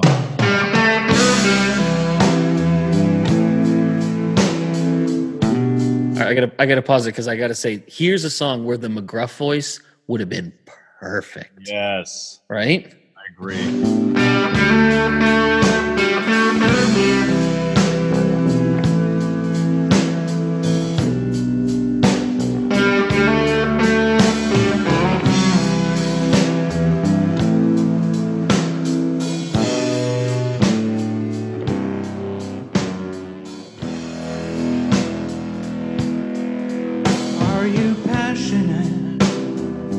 Are you passionate? Yes.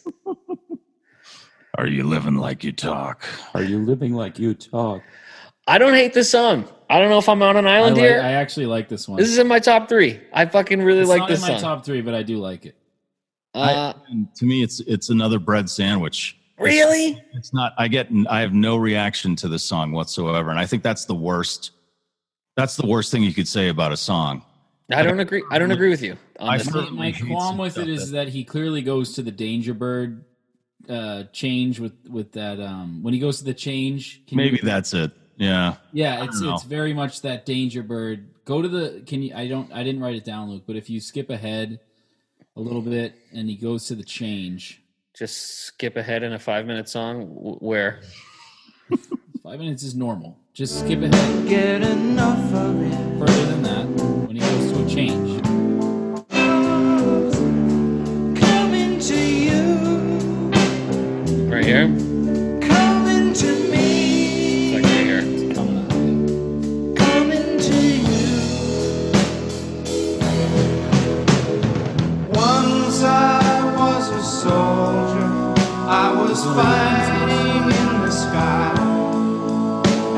Gunfire kept coming back on me, so I dove in. Sure, yeah. Yeah, I hear that. Yeah, it's very Danger Birdy right there. That That organ is beautiful though. In this song. The lyrics are just. Yeah. It's just like they're out of Let's Roll. I don't think they're that. The I don't think they're soldier that thing bad. is. Do you think this is where that ridiculous album art comes from? Yes. I think if you didn't have that stupid album art too, this would be a better. Very What's bad. that, John? The album art is bad. I don't know what's going on there. But again, Neil in this era, the album art is not like a high priority at all. It's pretty. No. Remember when Prairie Wind was getting all this like love and affection, and I was just like. Couldn't get past it. I was like, this album art is trash. I think this might be his worst album art, though. No, I can't handle the fucking rose on the camouflage with the fucking full Polaroid. Yeah, I fucking hate it. Who's the Polaroid? Much. Is that supposed to be Scott? Is that the Beamers? Is that who that is? No, the guy who's flying this plane that's trying to keep us free that he's talking about. Wait, what is worse album art than this? Life. 13. Yeah. Again, Life. Yeah. I kind of like Lucky 13. He's doing that like weird 80s thing. I don't know. Reality goggles. I don't know what's going on. I don't know what's going on. I think it's better than this. I fucking hate this. I'll say it. Trans. No, Trans is great album art. Trans is cool. Landing on Water. Trans is iconic. I actually like that album. I thought we know you like that album, Mike. Story tone.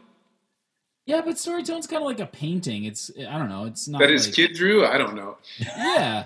That's what I mean. All those are kind of they You have know, a thing. This Silver one's and like, Gold. It's just so dumb. This one's so fucking. Silver and stupid. Gold was taken with a Game Boy camera, so Silver and Gold is worse than this one. I like it better than this one. They're really bad for a while here in the 2000s. Yeah. Nothing really has any. I guess Fork in the Road probably is the worst album art, right? Yeah, it's just like him with a Polaroid him, yeah. camera doing a selfie, right? A few people on Facebook saying Fork in the Road much worse than this album, in their opinion. I don't know. Looking at it as far as like least fucks given, like Fork in the Road is the one of, hey Neil, we need an album cover, and he pulls his Polaroid out and points at his face. Right. There's your fucking album cover. Writes his name on it, with a friggin' Bic pen. Yeah. I think I think it got. He kind of found it again with Psychedelic Pill is cool. I like Psychedelic Pill. Yeah. Album artwork. He's got some cool it's fucking Neil. He's. I mean, On the Beach is one of the best album artworks of all time. On the Beach is like my favorite. So good. Yeah. But anyway. All right. So we need to start to slowly work through these because we're coming on an hour and a half, and I really don't want to go on 2 hours. Let's talk about Going Home. I'll play a little bit of this one. Hold on.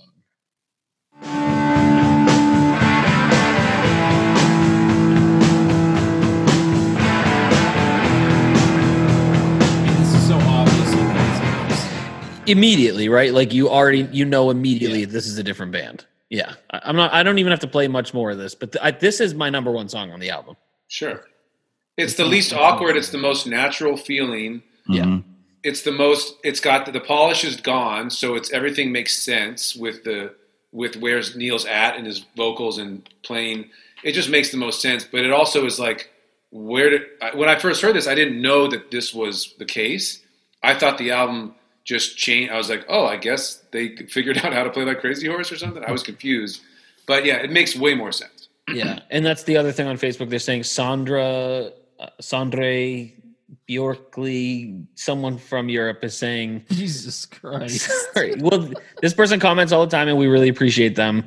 I'm Going Home is a beast and makes me wonder why he released this album instead of Toast, which I really want to hear Toast. Yeah, I'm looking forward to hearing Toast. I think he's planning on releasing it sometime this year. And hearing this, I'd like to hear something like, Are You Passionate? Or even differently with Crazy Horse doing it. I think that it would be really more interesting. Yeah, and I apologize to Sandre. I always butcher your name, and you always have really good comments, and I do apologize. Is he the guy from Finland that, oh no, that's Erotic, what's his, Eric? Erotic Eric. Erotic Eric. Yeah. This podcast. Lots Erotic Eric. Victor. Yeah, man. I mean, I did love the line, said the fool who signed the paper to assorted slimes. Right. Yeah. Did you guys catch that line in there? Mm-hmm. That's quite a line there. What do you think that one is, Shu? David Geffen. Stop. Who's the assorted slimes? Crazy Horse? No, that's obvious. This is obviously about Crosby, Stills. Of course. Someone take a big fat chug. Someone named Mario Boff says, generally underwhelming album apart from Going Home, which would be in my top 10 Neil Young songs. Holy shit. I don't know if I go that far, but I'm not going to go that far. It's a good It's one of the few songs on this record that has an actual groove. Mm. Yeah. Maybe one of 3 or 4 songs that has an actual groove to it. good old, yeah. It's a great song.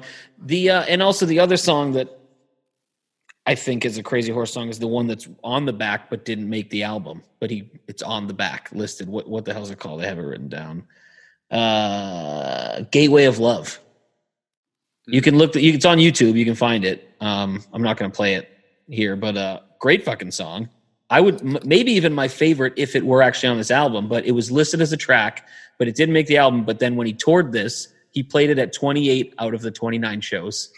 So, fucking Neil. Do you know if that was a Crazy Horse or a Booker T in the MG song? From the recording I heard, definitely a Crazy Horse. Okay. Yeah. So anyway, you guys want to move on or anything else about this? When I Hold You in My Arms.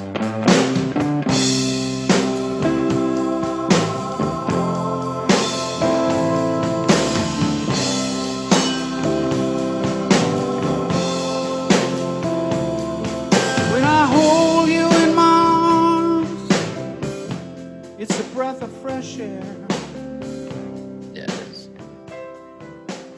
I'm fading these early. It's a breath of fresh air. This is another one of the songs where I think the experiment works. Because I wrote the same thing. This one, yeah, he doesn't sound like he's struggling. You know, Neil knows how to sing soul because he's that song on Life, When Your Lonely Heart Breaks. Mm-hmm. That's one of his vocal performances, I think, ever. And that's kind of close to what this song, I mean, he kind of nails the vocals, I think, on this song. Or at least he nails the vibe. I wrote this one maybe doesn't feel as forced or unnatural. Yeah. Like differently. It doesn't seem like he's struggling. It's not as, there's not as much of a struggle going on. I don't know. What do you think, John? Yeah, this is another one where it's like, I'd probably, if I had to pick a few that I like, this would be on there, you know.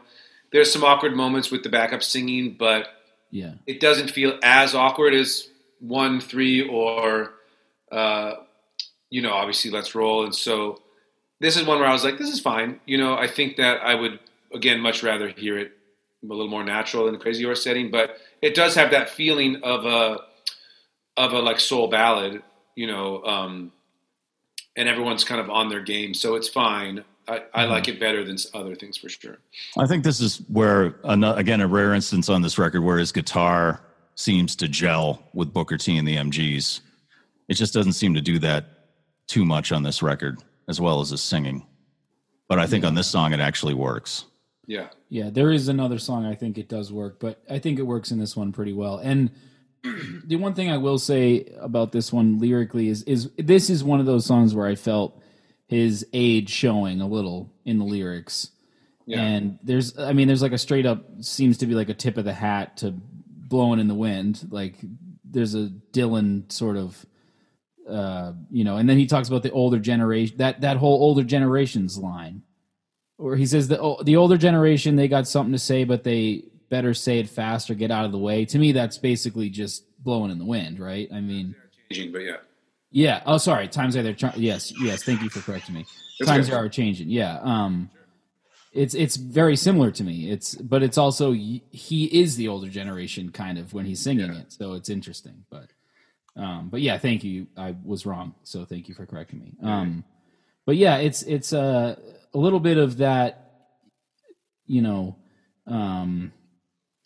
what he touches on later on too with the, well, I guess he's always said it, but the whole blowing up the planet thing, you know, which is, it's great. It's great that he is an advocate for trying to not blow up the planet, but it's sometimes lyrically, I think it could be done better in this one.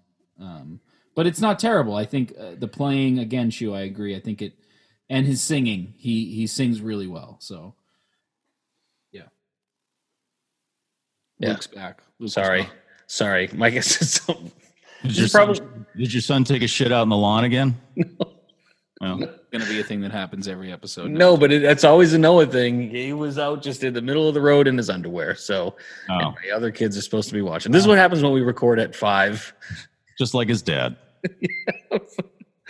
All right. You guys were talking about When I Hold You in My Arms still? Yeah. All right. I got nothing much to say about this. Yeah, we can move on. All right. Hisses be with you.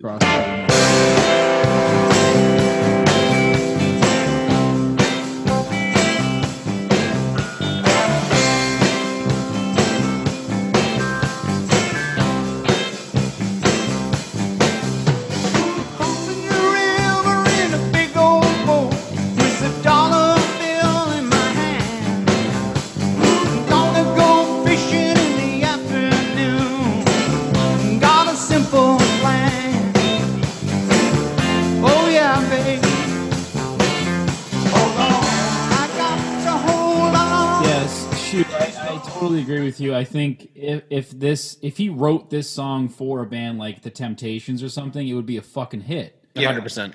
Yeah, this is a song that would be really cool if Smokey Robinson, Otis Redding was singing this song. This is what I feel like those critics who are putting this at like the last of his albums, if they played this song up top, hey, this album is like this, you'd be like, oh yeah, that's really awkward. It's not terrible, but it is feels so strange having Neil singing this song. I do feel like this is when Booker T and the MGs really get to like be their most true self.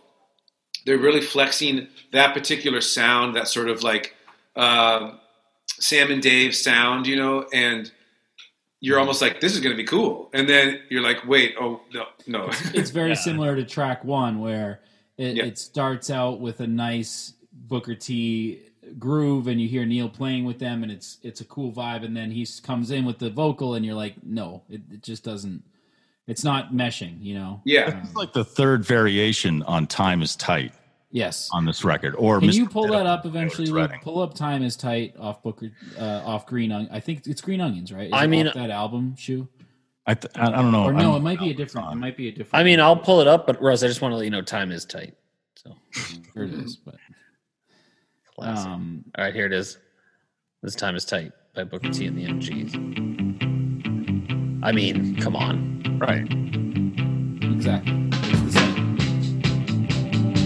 He does it like 3 times. Ladies and gentlemen, welcome to the Blues Brothers show and review. Yeah, it's got. Listen to how great they play, you know. Yeah, this one is one of the more disappointing tracks on the album, only because you really feel like this was a bad idea, you know, or it was a good idea that didn't end up out, because it just feels the most awkward. Yeah. Minus Let's Roll. Right, that's the king of awkward. It really is the king of awkward. That's the kid eating the paste in the class. While we're doing Booker T real quick, can you play a little bit of Behave Yourself, Luke? Oh my Come good on, Lord. just behave yourself and play it. Because fucking Booker T is a madman on that. The organ is awesome. And we'll blow through these last ones. Yeah, okay. Yeah.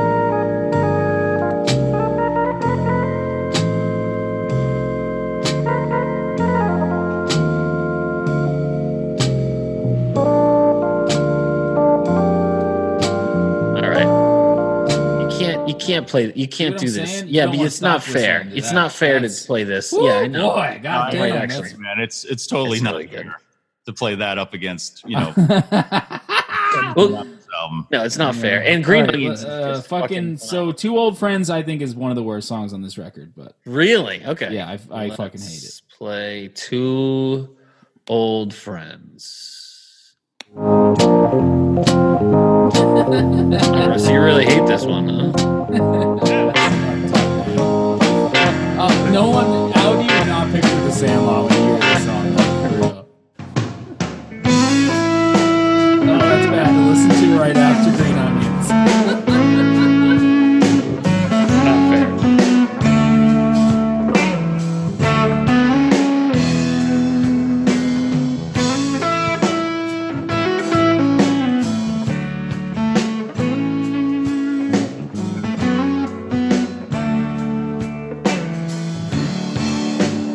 Hey, how you doing? The preacher went up to the Golden Gate and met God. I'm gonna fade this. I will say on all these songs, Neil's tone gets me every time. Like it's almost like he tricks me every time. Yeah. And I don't actually hate this song. I don't mind this song that like much. This one very much, but this one, Luke, has a very a guy we used to be in a band with made an album. I think this is like a Dean It's album. Very Armor of Lighty sort of. A little bit, yeah. I don't hate this side. side. I understand that, but it's got that same sort of cheesy, like late '90s, early 2000s. It just feels very apparent to me. It's very, this one bugs me a little bit. I don't know. He What should bugs you about it? He should have let Levon Helm sing this song. Okay. Yeah, that'd be great. This Really would be great good for fucking Levon. tune. Yeah. Absolutely. Oh man, Mike, that's a good call. I can hear Levon just owning this tune. Yeah. Yeah, because he's got that sort of gospel thing, but Neil doing it just doesn't work for me at all. I just think it makes it almost. John, when you say awkward, this is one of those times where I feel it very much. Yeah, it's here for sure. Yeah. All right. We don't have to talk about this song then. If you guys are feeling awkward about it, just relax. Let's just hit the last track. She's a Healer, baby. This is my favorite.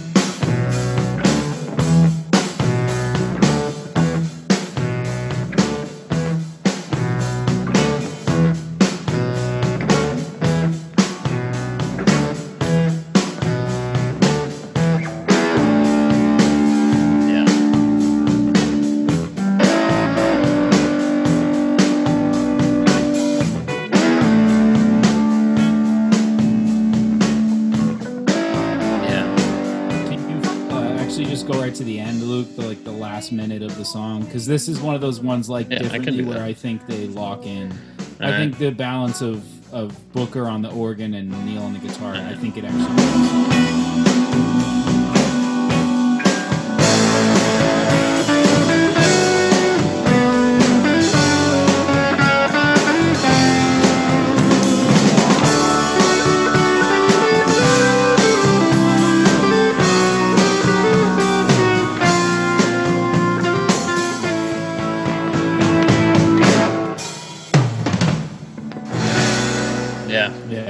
I think there's some really, really nice moments in this song, and this is there's a line. This is the one I hinted at the beginning. He says, "All I got is a broken heart, and I don't try to hide it when I play my guitar." And to me, that's one of those Neil lines that you could put up with something like "Don't mean that much to me to mean that much to you," or "I need a crowd of people, but I can't face them day to day." Sure. Where that line so perfectly sums up a lot of Neil. Yeah. All I got is a broken heart, and I don't try to hide it when I play my guitar. I think that line is very much Neil Young in a line. Because that's what I've always felt with Neil, is that he's not trying to hide when he plays his guitar. Even in this record, with all its problems and its awkwardness, when you hear his guitar, you still are like, man, that fucking guy knows what he's doing, you know? That's how I feel. But Russ is very Neil evangelical is the only way I can put it. Like he really has trouble saying anything bad about Neil, and even when he does, he spins it in every song happens for a reason, and Neil works in mysterious ways, kind of a thing. Neil not being Neil is still Neil. That's what's so Neil about Neil. That's pretty deep, Mike. Yeah, man. Deep. I like the tune because I like how it's like 9 minutes long, and it gives those guys the room to kind of stretch out. I feel like they needed to do that on some of these other tunes and just find the groove first. And that was one of my points that I was trying to make, John, when you brought it up originally, where I was like, this is one of the tunes, along with Differently and stuff like that, where I feel like there's enough has happened up to this point, and there's enough, Mike, like you said, there's enough room in this song where I do feel the band, they feel a little freer. They feel a little loose, and like they've locked into a little bit more of something with Neil in this one. And also he says, stop to slap plastic, which is great. I don't know what the fuck that means. Maybe that's a thing you guys know. I don't know. If you don't know, Russ, then I can't help you, because I know, but I'm not going to tell you. So okay. I don't know. What are your thoughts on this tune, John? Yeah, this is very classic Crazy Horse pacing and space, and I think Booker T and the MGs fill it well. They sort of, they kind of are on that trip with Neil, and I don't think he told them to be a certain way. I think they just kind of knew where it was going. I think there's certain Neil songs where there's only really one way you're going to play it with him. And I think it's great. I think his guitar is great. It's not my favorite on the record, but it's like the timing makes sense. I love some of those Neil songs when they're 9-12 minutes long, because that's where they need to be. For my mind to kind of fully understand it, I need that amount of time. Right. He is a master of like finding the full life of the song, like the stuff from the 90s, like the Ragged Glory stuff and the Broken Arrow stuff. It's a long lead up, and he gives it time to kind of like, build and nurture itself. And then the long tails of feedback. It's like the final just dying moments of the life of that song. And I think this has that groove. It's that middle ground that we were talking, like, Booker T and the MGs, they're not Crazy Horse, but here they kind of are leaning in that they're meeting Neil halfway. Yeah. With that kind of and to kind of add on to that, I think this one, even more than Differently, why I like it a little more than Differently, is that it becomes a little more Neil. Again, that's complicated to say, but in that moment, I didn't write it down, Luke, but there's a moment where it goes to the horn comes in, and it's like a distant, and those distant like bongos happen too, and I think that's like a really nice balance of Booker T having their really awesome soul groove thing, Neil doing his thing, and then just like a nice balance of interesting sounds and interesting vibe that happens, where Differently was a nice blend, but there wasn't anything super unique, and this one has a nice uniqueness to it with that section where there's the horn and the bongos, and it's kind of verbed out and distant. You know what I'm talking about? And I really like that moment a lot. Yeah. Yeah, I agree. So I didn't write it down, but I don't know. Do you want me to try to find it? If people are interested to hear it. Yeah, they can listen to the song.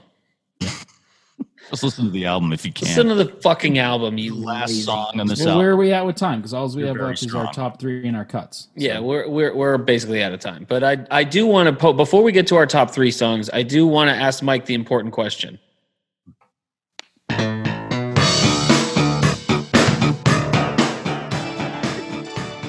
Better or worse? Yeah. This is worse. That's the instructional video music, Yes, it right? is. I did that on play it purpose. again. Play Play it it again. Oh boy. Yeah.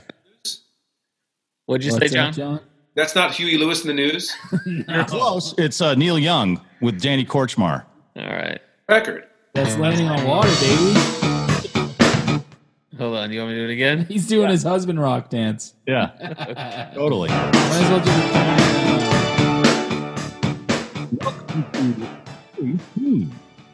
In this video, we'll learn about proper food preparation, timely food running, and customer service. Seriously, it's instructional video music. So this is definitely worse than anything on this album. I disagree. I actually like Landing on Water more. No. Pressure really, that's a pretty good tune. Come on, Hippie Dream. Come on. No, Hippie Dream sucks really. I'm glad you played that, Luke, because I was afraid that Shu was going to say that Are You Passionate was worse than... Because you started off by saying Are You Passionate might be worse than Landing on Well, Water. overall, I think if I'm weighing both, Are You Passionate to me... Don't way it like it as sounds, much. It's less. It just sounds less urgent. It just sounds like there's Right. no.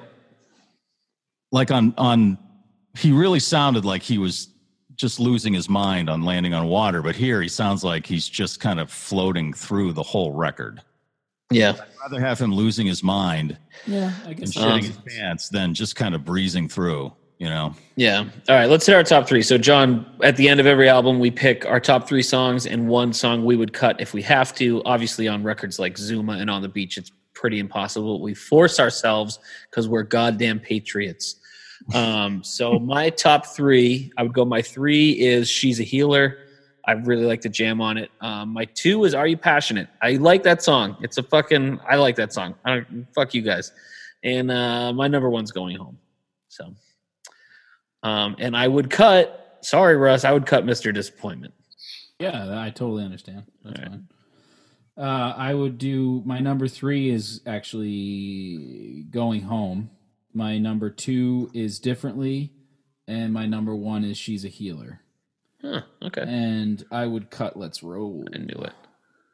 I'd have to say my number 3 would be Mr. Disappointment, just for that part where he goes, "Hey, how you doing?" That's the voice. It's a lot of fun listening to that. After this episode, I switched out Differently and Mr. Disappointment. I think Differently's better, but it will be a drop next week. That Hey, how you doing? Number 2 would be Differently, and my number 1 would definitely have to be She's a Healer. I just think I love that jam, man. Me too, I think man. it's really good. I was going to go with Going Home. I know that didn't even make my top 3 because if that 2 seconds of Mr. Disappointment wasn't so great, it would be in there. But I love She's a Healer. I just think that really showcases I agree. she's in a different way, and I love think so. I love Yeah, the jam. I on it. totally Yeah. agree. Yeah. And I would cut, maybe Going Home. What? Or no, you know what I would cut? I would cut You're My Girl. Okay. That was almost my cut song, because if you didn't start with that, it might not be people would not have.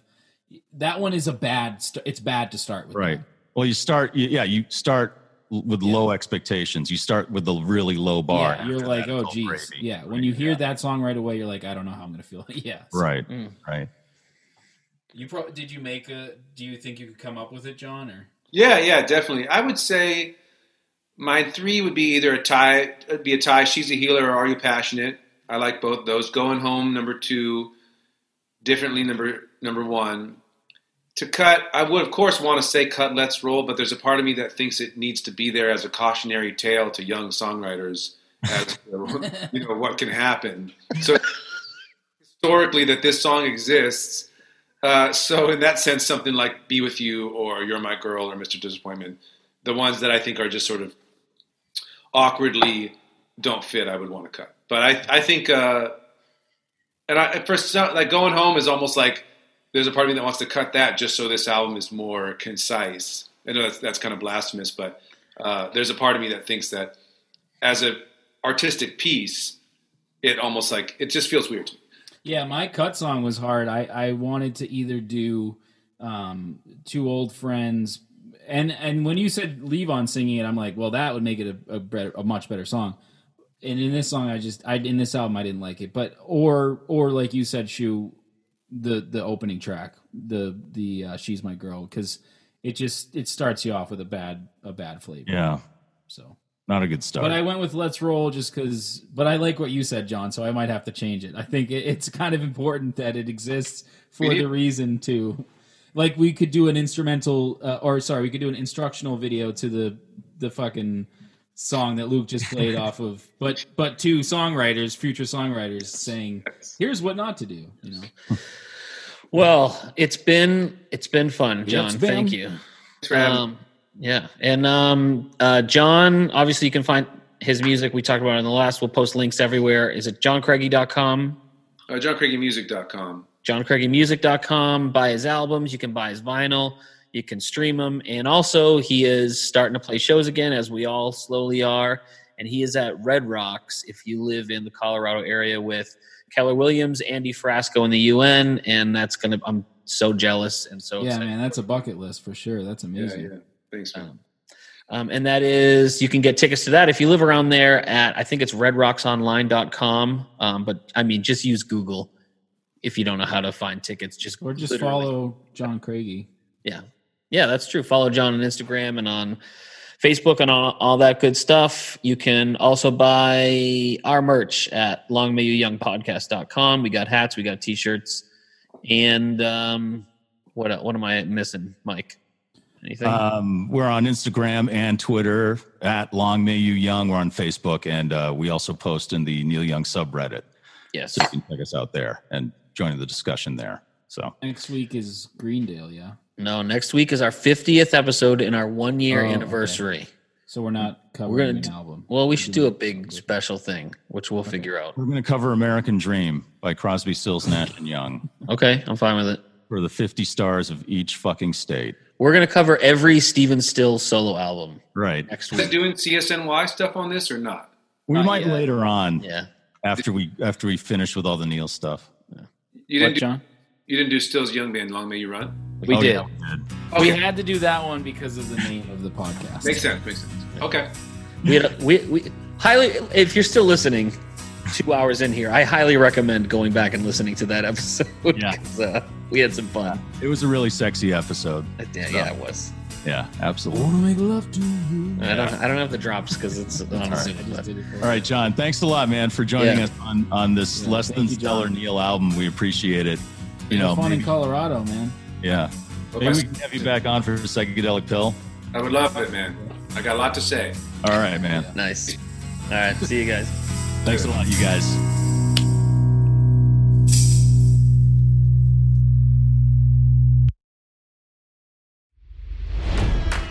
It's NFL draft season, and that means it's time to start thinking about fantasy football. FantasyPoints.com features industry-leading experts and prognosticators using proprietary hand-charted data to help you score more fantasy points. FantasyPoints.com is the place to go for whatever kind of fantasy football you play. Whether you play fantasy football, daily fantasy sports, or do a little bit of everything, Fantasy Points has the meticulously researched content to guide you to victory. And why wait for the fall? Fantasy Points also covers the new spring football league, the UFL. Join the guru, John Hansen, Scott Barrett, Joe Dolan, and other massive names in the fantasy football universe with an exclusive offer. Use code Pantheon for 15% off any Fantasy Points package, including the all-in package, with access to every article, tool, and data nugget that Fantasy Points has to offer. That's fantasypoints.com and code Pantheon for 15% off at Fantasy Points. Fantasypoints.com, code Pantheon. Score more fantasy points.